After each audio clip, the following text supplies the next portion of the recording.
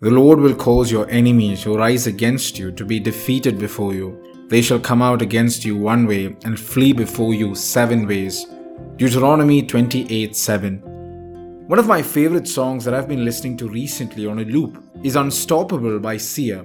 Everything about this song, its lyrics, its beat, it's so powerful.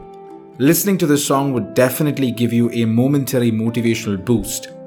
The lyrics are so motivating as they call out, "I'm invincible, I'm so confident, I'm so powerful."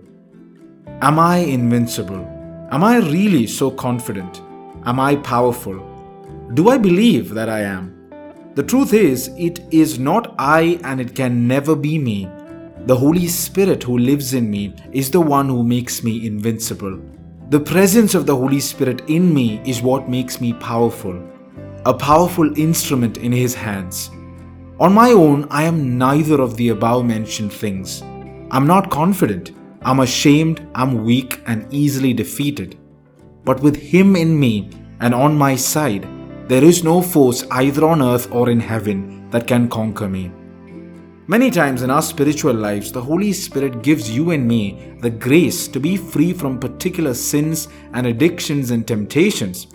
However, we should never let ourselves be blinded by pride and think to ourselves that we are invincible and that we will never again fall into the same temptations and sins.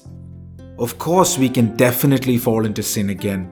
Instead, let's learn to always humbly rely on the mercy and power of the Holy Spirit.